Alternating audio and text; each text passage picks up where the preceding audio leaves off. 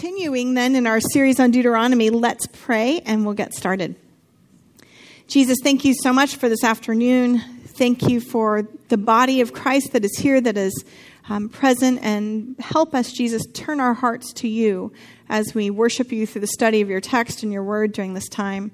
May it be a blessing to ourselves and to those around us and to the world in which we live and strive to share your love. We ask all this in your name. Amen. All right, so for those of you who weren't with us last week or were with us last week but were asleep, we last week were talking about this little passage in Deuteronomy called "You Saw No Form" was the title of last week's message, that God reminds the Israelites that as they gathered at the base of Mount Sinai, they saw no form, and they were not there to be able, they heard a voice, and we talked about how our faith comes by hearing but not by seeing. Even though they saw miraculous things, they didn't see God take on form. And then we talked about how maybe this is also in response to making sure they don't take the habits of Egypt with them as they go into the new land that God's promised. They don't continue to keep up idols, which the Bible several times will call gelulim, which is translated dung balls, from the, see, if you missed last week, now you're interested. But it's essentially that a word for idol, which is that this is what, when we fashion things out of stone and wood, this is what we're making. And this was one of the Egyptian gods, was the dung beetle god. And so that, we kind of talked through all that. Got it? So at the end and conclusion of that little section in Deuteronomy 4, Moses says, "So be careful not to forget the covenant that the Lord your God made with you, and not to make for yourselves an idol in the form of anything that the Lord your God had forbidden you. For the Lord your God is a devouring fire, a jealous God." That was setting up now to our next verse here in Deuteronomy. And I just want to do one disclaimer. We will not go through Deuteronomy verse by verse, because we do have places to be in about 3 years. But today we are going to grab the next verse just from that last section.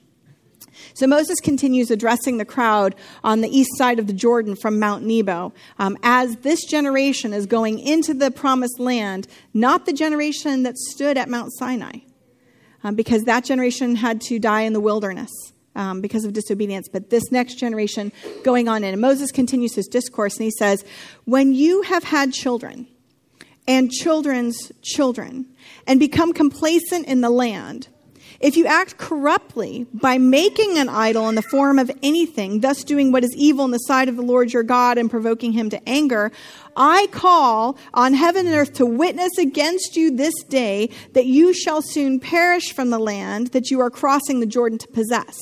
You shall not long endure in it, but shall ultimately be utterly wiped out.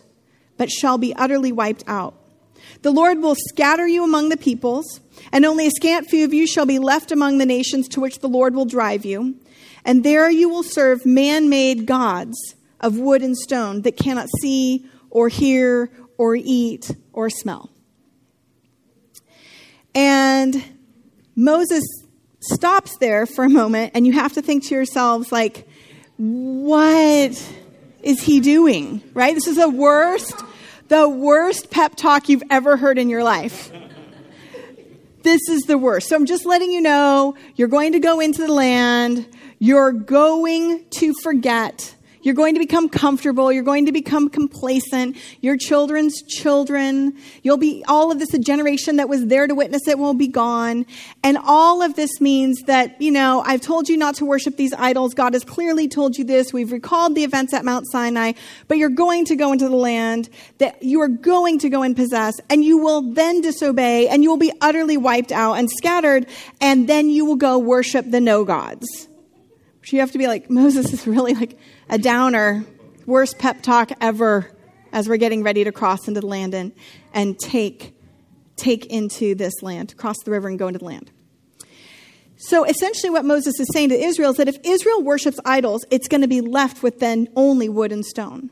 If Israel ignores what it saw and heard at Mount Sinai, it will worship objects that cannot see or hear.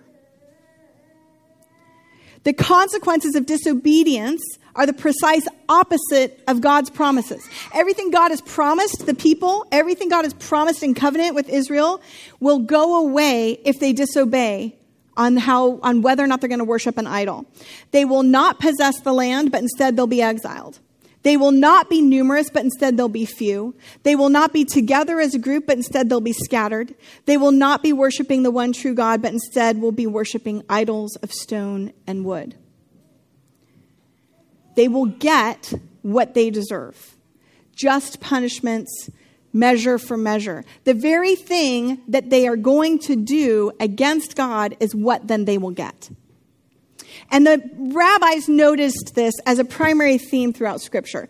They call it midah keneged midah, measure corresponding to equal measure. For those of you who have talked about Ezer Kenegdo from Genesis, where the woman is created as an equal partner to, Kenegdo, equal or corresponding to the man, a help equal or corresponding to the man. The same Kenegdo word is used here. And this is what the rabbis talked about, that measure for measure, we are seeing that God is going to give Israel what they deserve. Measure for measure. That it gets weighed out. That if you did this, then God will give you this. If you're going to say you're going to not worship the God that brought you out of Egypt, instead you're going to create a form and you're going to worship a God that cannot see, that cannot hear, then you will then get that reward of being separated from the land that God has called you to and of being separated from the God who has called you to worship him. That phrasing, measure for measure, shows up in Jesus' teachings. Matthew chapter 7. Do not judge, Jesus says, so that you may not be judged. For with the judgment you make, you will be judged. And the measure you give will be the measure you get. This rabbinic technique of reading through the scriptures, the text, and sort of noticing measure for measure, we get what we get as a result of our action, is something the rabbis noticed over and over and over again as they looked through the text. We see that in the story of Isaac and Jacob. We see that as Jacob confused and deceived his father Isaac by clothing himself in the garment of his brother, that then Jacob later on will be deceived by his sons because they take on and show a bloodied garment of their brother Joseph after they sold him into slavery. We see that then as Israel goes into Egypt and has been then horribly kept in captivity for 400 years, that when Pharaoh makes the decree that all of the Hebrew baby boys shall be dropped into the Nile and killed there, we might sit there as Israelites in that time and think, has God not noticed? Has God not noticed that the Egyptians are destroying our Hebrew boys, our sons? Has God not noticed? But God does notice, and the first plague that Egypt gets, the first plague Egypt gets is that the Nile is turned to blood. Measure for measure. You drowned my sons in this water. I did not forget their blood. Measure for measure now. I will see the blood of the Nile. You remember this too, that even God will remind us that you shall not say, Exodus chapter 22, you shall not abuse any widow or orphan, God commands. And if you abuse them, then when they call out to me, I will surely hear their cry, my wrath will burn, and I will kill you with the sword, and your wives shall become widows, and your children orphans. If you abuse the widow and the orphan, God says, then I will give you widows and orphans of your own. A measure for measure. So all throughout the Bible, we can kind of see these types of ways where we look at things. It might even be eye for an eye, tooth for a tooth, yes? Measure for measure. Remember that God says to Pharaoh, Israel is my firstborn son, and you must let my firstborn son go, and if you do not, then I will take your firstborn son. And that last plague is the death of the firstborn son. Measure for measure. We talked about Samson last week. We talked about Samson, seeing what's right in his eyes when he sees the Philistine woman and Delilah. And so ultimately, measure for measure. As his eyes are the things that deceived him and led him to that chaos, then his eyes are taken from him. Measure for measure. He did what was right in his own eyes, then his eyes are taken from him. We call this karma, don't we? In our common vernacular today, not many of us go around and say, well, measure for measure. But that is the same type of idea, right? Well, it's karma. What you give, you get. If you're mean to somebody, they're going to be mean back. Or, well, it worked out well because I let that person in traffic today, and then later on this good thing happened, right? We all try to connect events in our world that make the world try to make some sense. And it gives us a God we can control, we think, right? I did it right, and so therefore I will get this good thing. Or that wicked person did that bad thing, therefore that wicked person will get in trouble. But isn't it true that it doesn't really work that way? I mean, over and over and over again, we think, well, if God is really interested in karma or in just desserts or in poetic justice, then God is doing a terrible job.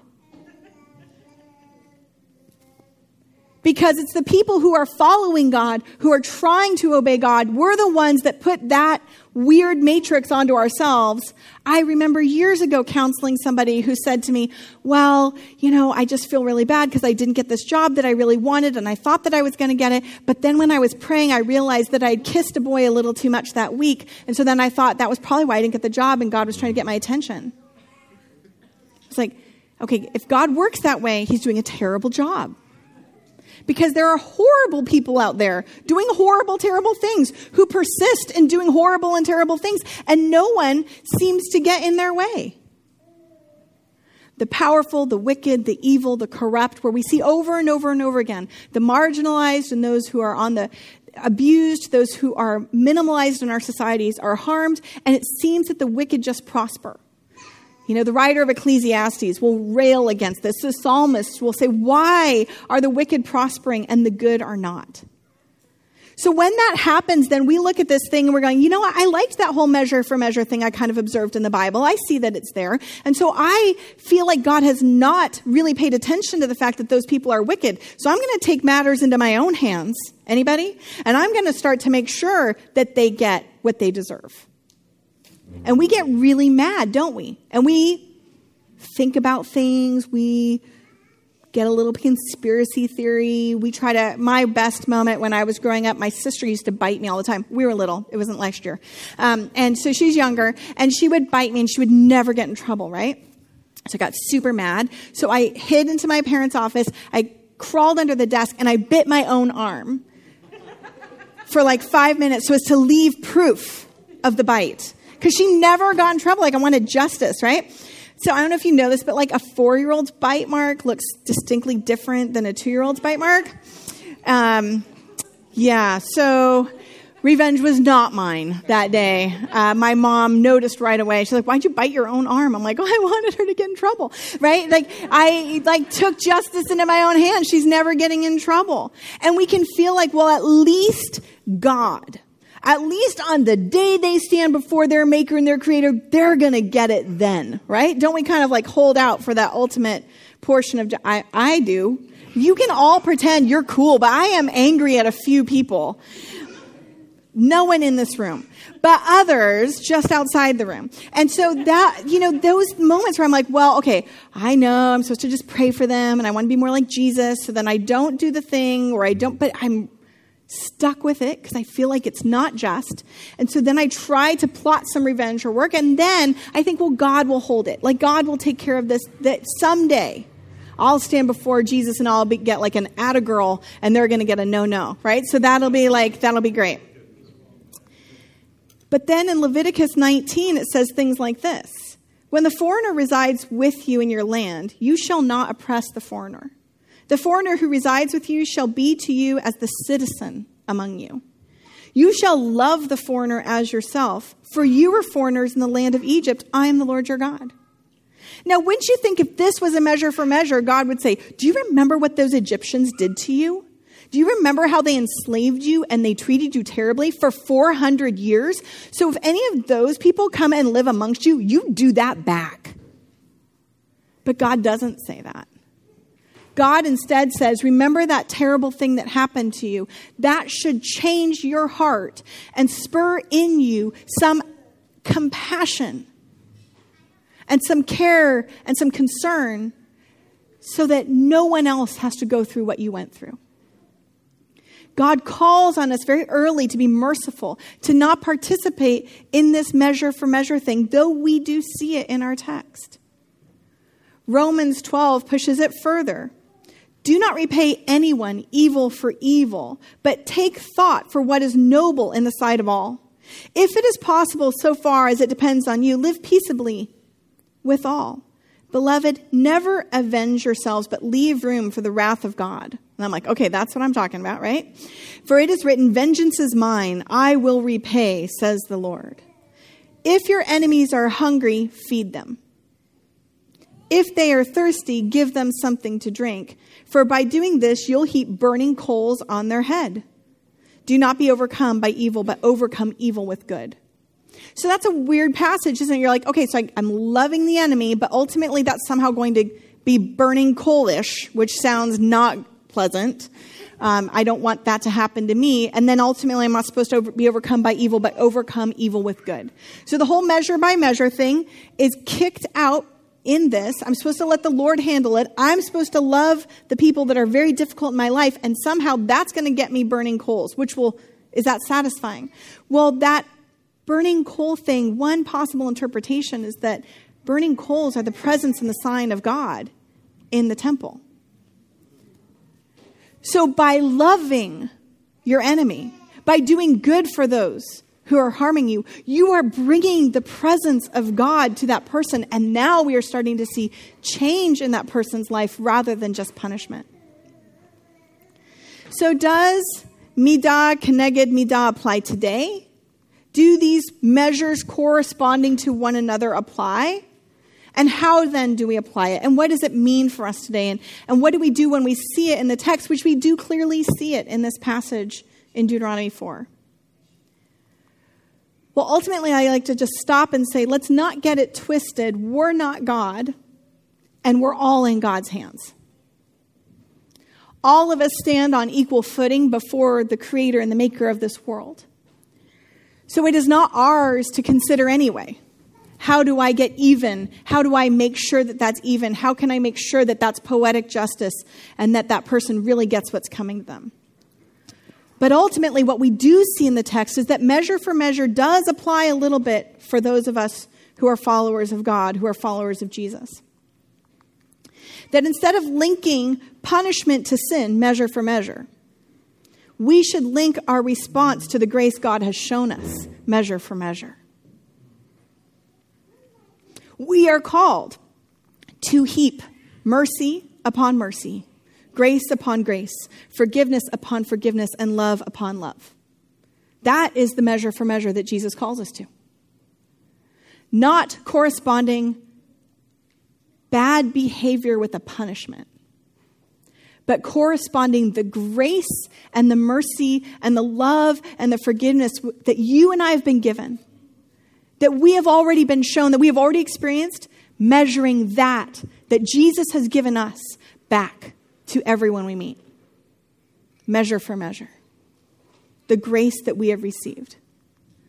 In Luke chapter 8, Jesus is recorded again saying this passage, this saying of measure for measure. And he says, do not judge and you will not be judged. Do not condemn and you will not be condemned. Forgive and you will be forgiven. Give and it will be given to you. A good measure, pressed down, shaken together, running over will be put into your lap. For the measure you give will be the measure you get back. Measure for measure. And we can read this and say, so maybe that's talking about my relationship with God, or maybe it's talking about the end days, and so I don't want to be judgy towards this person because I might be called to account for that later on. But maybe it's practical. So in my own life, this was my experience years ago at a workplace, not associated with anyone in this room, okay? Don't try to do any math. This was a long time ago. There was a person in the office where I worked that was scary. Does anybody have, you just didn't want to ask this person what time of day it was because you weren't sure what might happen. And yet this person sort of held the keys to the kingdom, right? So you needed the person to like you, but you needed things from the person, but you just didn't know whether it was Tuesday or Wednesday what you were going to get back.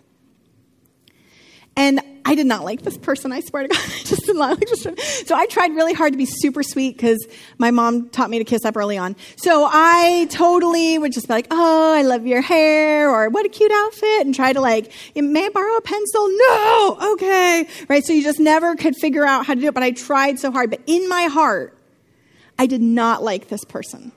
But I am very good at acting. Not now anymore. Everything you see is very authentic. But years ago, I was good at pretending that I really liked somebody. And so I thought I had covered this up quite well, right? Until one day I felt a little bit convicted about it, and I started to pray for this person. Not like one of those like, "Dear Jesus, I am so awesome. Have mercy on me." Not like the publican and the Pharisee, not the tax collector, right? Not Luke 18. I didn't do it that way. I sincerely started to pray for them and pray for my interactions with them. And then I started to ask God to give me compassion for that person and to break my heart a little bit for that person. And you know what happened? Even though our exchanges never changed, they started being nice to me. Now, honestly, I was still good at pretending because I was just as shocked as you are that this person, again, no one in this room, started being nice to me at that moment. And then persisted in being an advocate for me over and over again. And I started feeling really convicted that maybe this verse was not about me being judged lightly in front of God, like that Jesus somehow was going to judge me the same way I was judging somebody else. And so that's why I wanted to do it, was to avoid some other punishment. But maybe it was that what I was putting out towards this person, I was getting back. And that was just the reality of what was happening. I couldn't hide it. This person was mean to everybody, so it wasn't just me. But I started feeling convicted. And I think now how I view this verse is more through the lens of the verses just before it. So let's see what Jesus says just before this. But I say to you that, listen, love your enemies and do good to those who hate you. Bless those who curse you. Pray for those who abuse you. If anyone strikes you on the cheek, offer the other also. And anyone takes away your coat, do not withhold even your shirt. Give to everyone who begs from you. And anyone takes away your goods, ask them to do not ask for them again. Do to others as you would have them do to you. And if you love those who love you, what credit is that to you? For even sinners love those who love them. That's measure for measure, isn't it? And if you do good to even those who do good to you, what credit is that to you? For even sinners do the same. If you lend to those whom you hope to receive, what credit is that to you? Even sinners lend to sinners to receive as much again. But love your enemies, do good, and lend, expecting nothing in return. Your reward will be great, and you will be children of the Most High, for He is kind to the ungrateful and the wicked. Be merciful, therefore, as your Father is merciful. Then it says, do not judge. And measure for measure will be given to you. Do you want to experience peace from your enemies? Give them peace. Do you want to start to experience love? This is the measure that we're supposed to be given back. Not because they deserve it, but because we also don't deserve it, but it has been given to us from God. So, is there any good news for Moses and company as they stand on the east side of the Jordan River and look in? Yes. Moses has just given that terrible pep talk. All right, guys, go in and take the land. But guess what? You're totally going to get comfortable. You're going to forget everything I've told you. You're going to start to worship other gods. God will then exile you, scatter you, and you will have to worship the no gods, the Gelulim in the other worlds, right? Let's go. Can we just stay here? If we're just going to go there and come right back, let's just, right? Here's the good news. Deuteronomy continues in verse 29 of chapter 4. From there, in those distant lands where you're exiled, you will seek the Lord your God, and you will find him if you search after him with all your heart and soul. And in your distress, when all these things have happened to you in time to come, you will return to the Lord your God and heed him, because the Lord your God is a merciful God, and he will neither abandon you nor destroy you, and he will not forget the covenant with your ancestors that he swore to them. Is that measure for measure? It sure isn't, is it? Why doesn't God just ditch us in the land and say, okay, let's start with a new group of people? This, again, is the measure that we are called to measure back into this world. That God heaps mercy upon mercy and grace upon grace and forgiveness upon forgiveness and love upon love to 1,000 generations. And we are called, measure by measure, that grace which you and I have received, we measure back out. And there will never be enough. It is beyond our understanding how wide, how long, how high, how deep his love really is. How forgiving God is, how loving God is, how merciful, how grace-filled. And you all just thank God we do not get what we deserve. This God of Israel that we experience fully through the Father and the Son and the Holy Spirit, this God does not give us what we deserve. Because God gives us so much more. I want to invite the team up to pray, and we want to now partake of one of the gifts that God has given us. All are welcome at this table. This table is open to all as Jesus invites all of us here to this table where we remember grace upon grace and mercy upon mercy and love upon love and forgiveness upon forgiveness given to us through the person of Jesus Christ. For in the night in which he was betrayed, our Lord Jesus took the bread, blessed and broke it, giving it to his disciples, saying, "Take, eat, this is my body given for you. Do this in remembrance of me." And likewise, after supper, he took the cup, gave thanks, and gave it to them, saying, "Drink this, all of you. This is my blood of the new covenant, which is shed for you and for many for the forgiveness of sins. Do this as often as you drink it in remembrance of me. Come, all who are hungry, all who are thirsty. The table is set."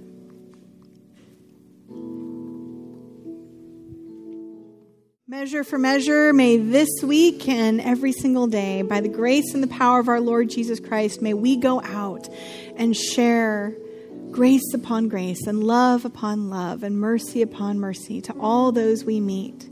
And for those of us in this room feeling so far away from your grace and your love, Jesus, draw us close, overwhelm us, and remind us how deeply loved we are by you. Go in peace and serve the Lord. Amen.